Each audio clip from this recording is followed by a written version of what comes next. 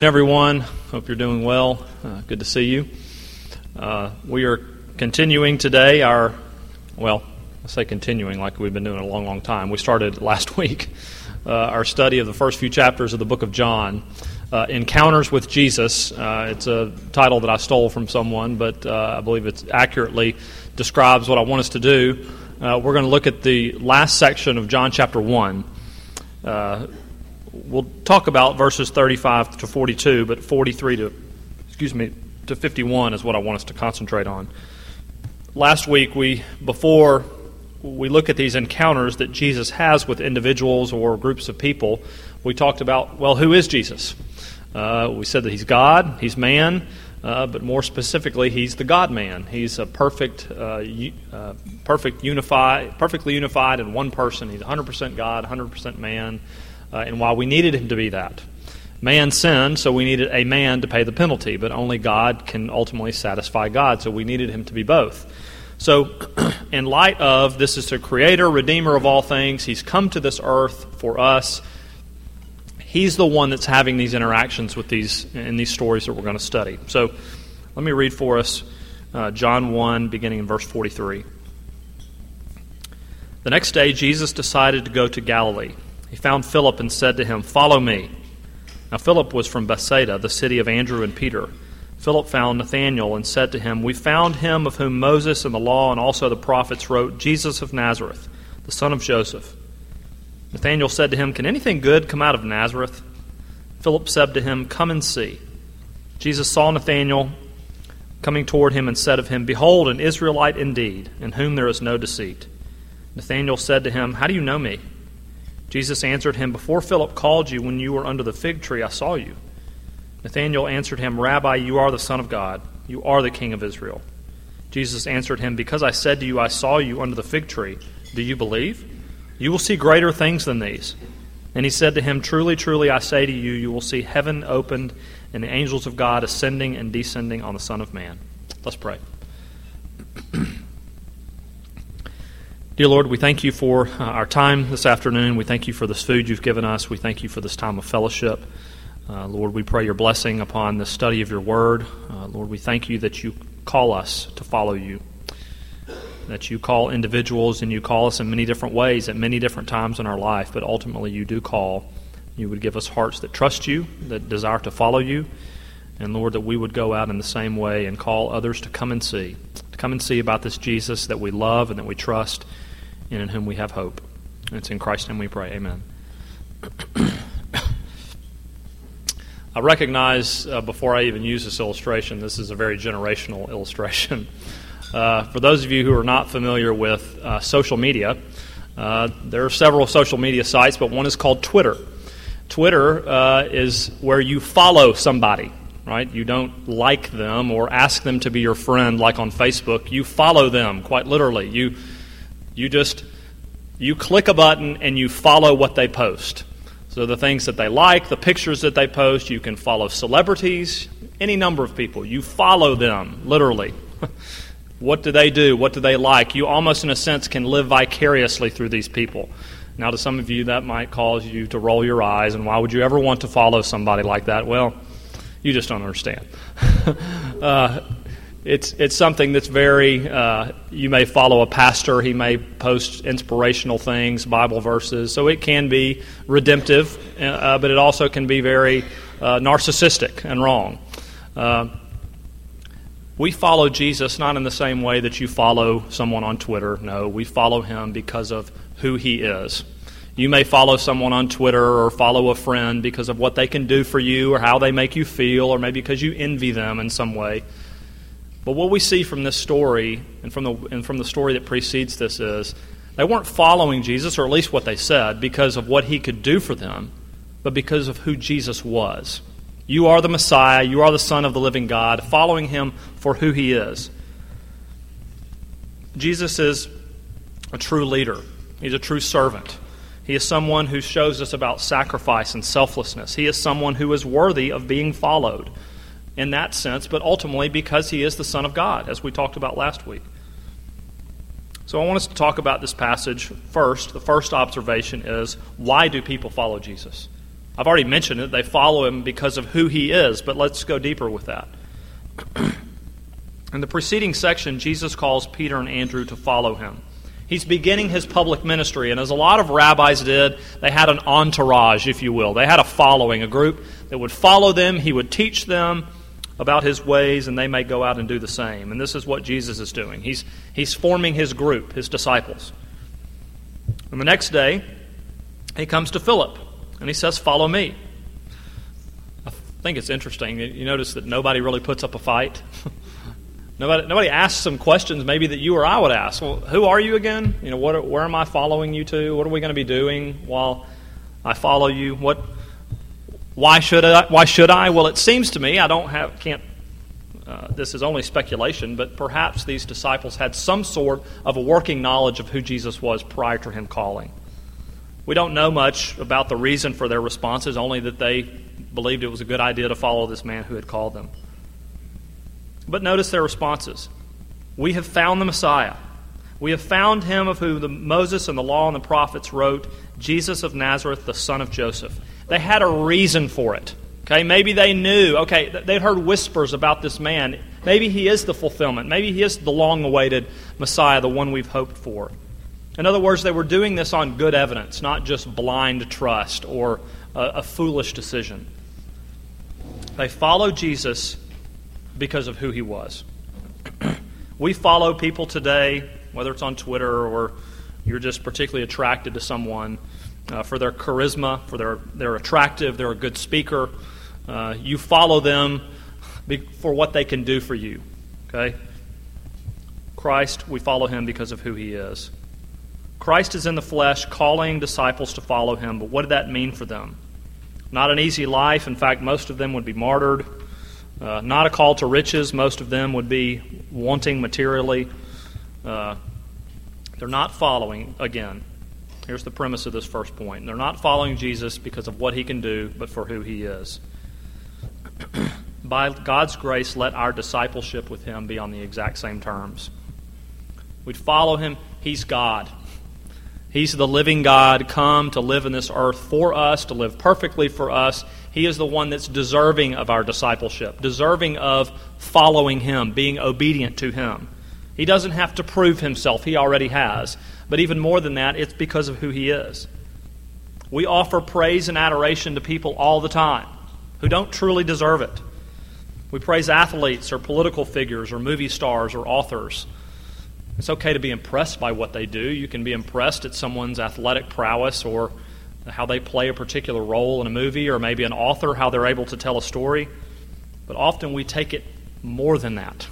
We want to follow them and listen to them as if they have things figured out in the world. It's all interesting. So often we'll post a quote from a movie star about life, and somehow they know better since they have been successful. They know better how to carry out religion or to carry out morality when we're unwilling to listen to God and his word. These disciples are choosing to follow Jesus. He's the Messiah.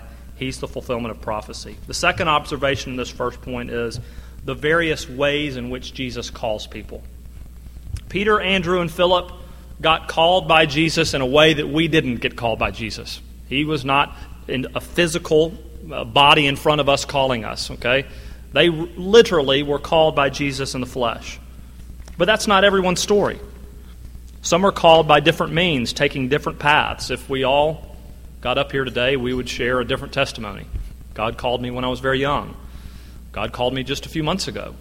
He called me through a person. He called me through a dream. He called me through this. He called me this way and that way. All are legitimate. It's something akin to the parable of the vineyard workers in Matthew chapter 20, when Jesus, the vineyard worker, goes out and he's calling people to come work in his vineyard at different points in the day, pointing towards people are called at different points in their lives, but yet the salvation is the same. We all have different stories upon hearing God's call to us, follow me. Have you heard that call from him? Follow me, child, follow me.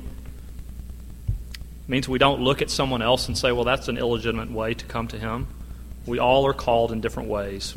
We all feel that burning desire to know God more, to understand his word more. It's a journey that I experienced that it was not in a moment, as it may have been for some of you. It was a 2.5-year process.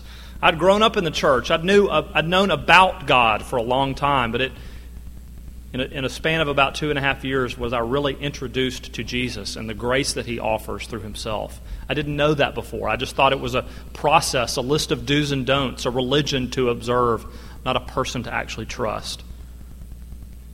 But at the bottom of all this, what really does matter? Do you see yourself as sinful? And are you repentant over that sin? Do you see yourself as needy? And does Jesus meet that need? Because He offers to meet your greatest need. Is Jesus lovely to you? Do you yearn to obey Him and listen to His voice, to study His Word? What do you do with your sin? Are you trying to starve it? John Owen says, you starve indwelling sin by feeding yourself deeply on His Word. Sin cannot abide in His Word. Are you filling your hearts and minds with Scripture, or your hearts and minds with something else? Are you filling your hearts and minds with Jesus and how He loves you, or with someone else you might be following? Are you daily cultivating your new life in Christ? If you've been following Christ for any amount of time, you know that it is a battle. It's a struggle. It's a roller coaster. There are days when you draw near to Him, and there are days when I can't believe I have turned to that sin and turned away from Him again. You desire deliverance from your sin. You desire to put to death, to have victory over the individual things in your life. Are you humble before Him? So why do people follow Christ? Well, as we see in this passage, it's the result of a personal encounter with Jesus Christ. Have you had that? Do you remember what it was like? Do you remember that day? Do you remember that period of time? Don't forget it. What's happened since then? Everything's been perfect, right? No worries, no struggles. Everything's been smooth sailing. No, it hasn't been that way. It wasn't promised to be. It's been that roller coaster. It's been times when you felt near to Him. Are you praying that He would draw you near each day? Consistently practicing those means of grace that give strength for this life. Number 2, what does it mean to invite others to follow Jesus? Before we start inviting, have we met Him? Are we following Him? Well, this passage also shows what it means to invite others. We don't know much about Philip the disciple. We have limited exposure to who he is and his story. But we do see him being a very effective personal witness. Not just because his method worked, although it seemed to, but he also shows where his trust is. Here's what I mean. Clearly Nathanael has a very low estimation of Nazareth and anyone that might come from that town. So what does Nathanael do? He doesn't, no, wait a minute, get off Nazareth's back. Let's talk about this. He doesn't come out with all this argumentation. He says, why don't you just come and see? Just come and see about it. You don't believe this Jesus could be, anyone from this town could be legitimate, could really be the Son of God? Well, then just come and see. What can we learn from Philip's response? He just wants his friend Nathanael to come and see this Jesus. Come have a conversation with Him. Come meet Him. He doesn't have all the answers. He doesn't pretend to have all the answers. He responds to this really prejudicial comment from Nathanael with, well, then why don't you just come and see for yourself? Okay, Nathanael, you think this is a bunch of hooey? Then come and see this man and listen to him. He invites him to come and see. This is a great directive for us as well. We invite our friends and our family members and our coworkers. Okay, you have things that you don't believe about Christianity, you all these beliefs that you think defeat the validity of Scripture or what it teaches, then why don't you just come and see for yourself? Why don't you come and listen? Why don't you devote 4 weeks, 6 weeks, a couple of months to coming and listening to God's Word and it preached? Why don't you just come and see? You don't have to have all the right answers. You don't have to put the pressure on yourself. Invite them to come and see. Philip invites him because he has great confidence in who this Jesus is. It's not, well, I hope Jesus says the right thing. I hope this all really works out. He knew who he was bringing him to and the truth that he was going to hear. This Jesus is what the law and the prophets were speaking of. All the sacrifices, Nathanael, all the ceremonial laws, the law itself, its enormous demands, the prophets, They're all pointing to this suffering servant, and it's this man, Jesus. Inviting people to follow Jesus means inviting them to come and see. Nathanael was full of doubts, but that didn't matter to Philip. Come and see this Jesus. Let us glean from this wisdom from him. Can we really confidently know? You might ask a friend this. Can you really confidently know the real value of Christianity if you haven't explored it yourself? Are you just regurgitating things that you've heard from friends or from the media or something else? Have you really examined it yourself? You know, the watchword, the watch phrase of the media, perhaps the unbelieving world, is, do you have an open mind? Well, use that against them. Do you have an open mind? Are you open-minded enough to come and see, to come and explore Christianity? If you want to get someone to taste food that you really enjoy, what do you tell them? Just take a bite. Tell me what you think. Is this lasagna as good as I tell you it is? If you want someone to watch a show that you love, just give me an episode. Give me 10 minutes. I'm telling you, you're going to love it. When you want someone to love something, just ask them to give it a try. Just come and see. Come with me one Sunday. Come with me for a couple of months.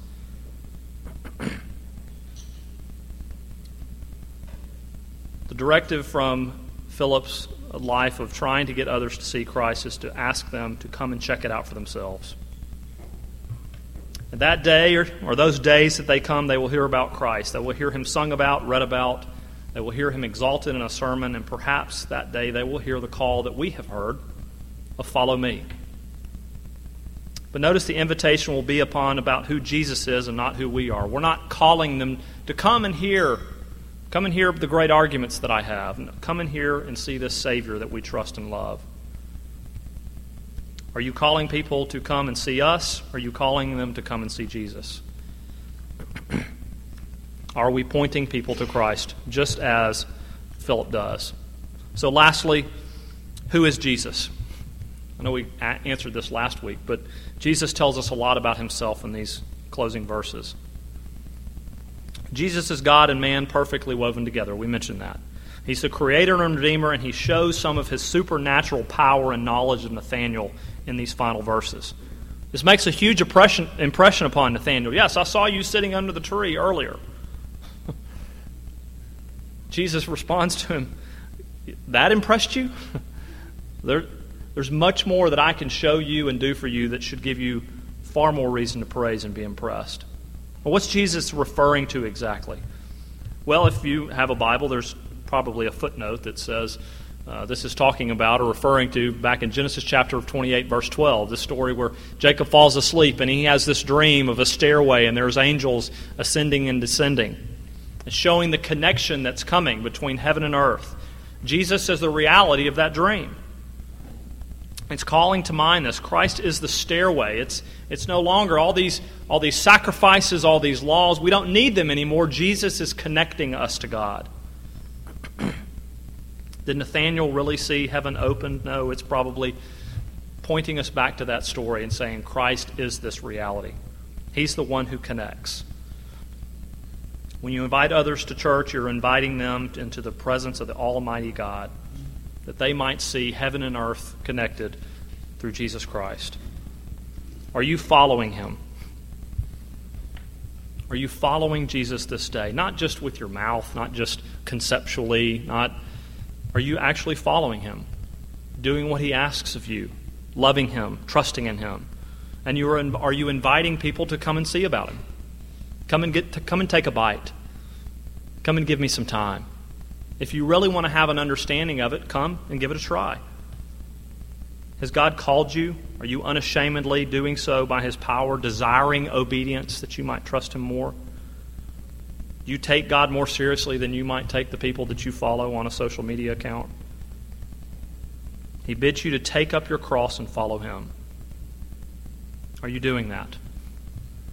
It's a challenge, yes, but it's more a question of introspection. What does it mean for me to follow him, to love him, and to invite others to come and see? Let's pray.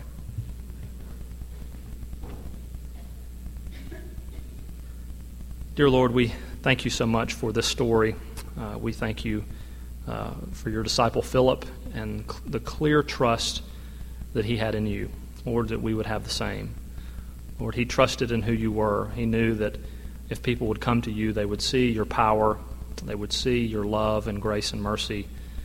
And Lord, we pray for that same confidence. Lord, that you would save our unbelieving friends and family members.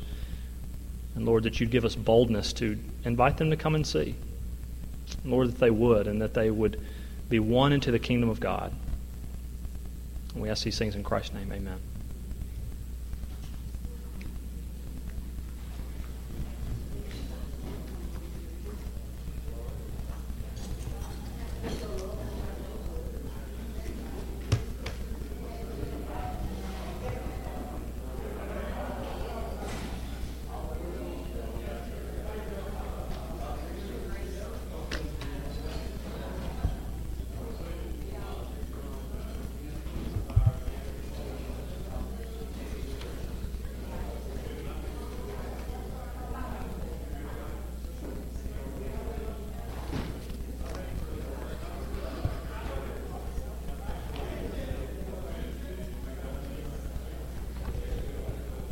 You made it.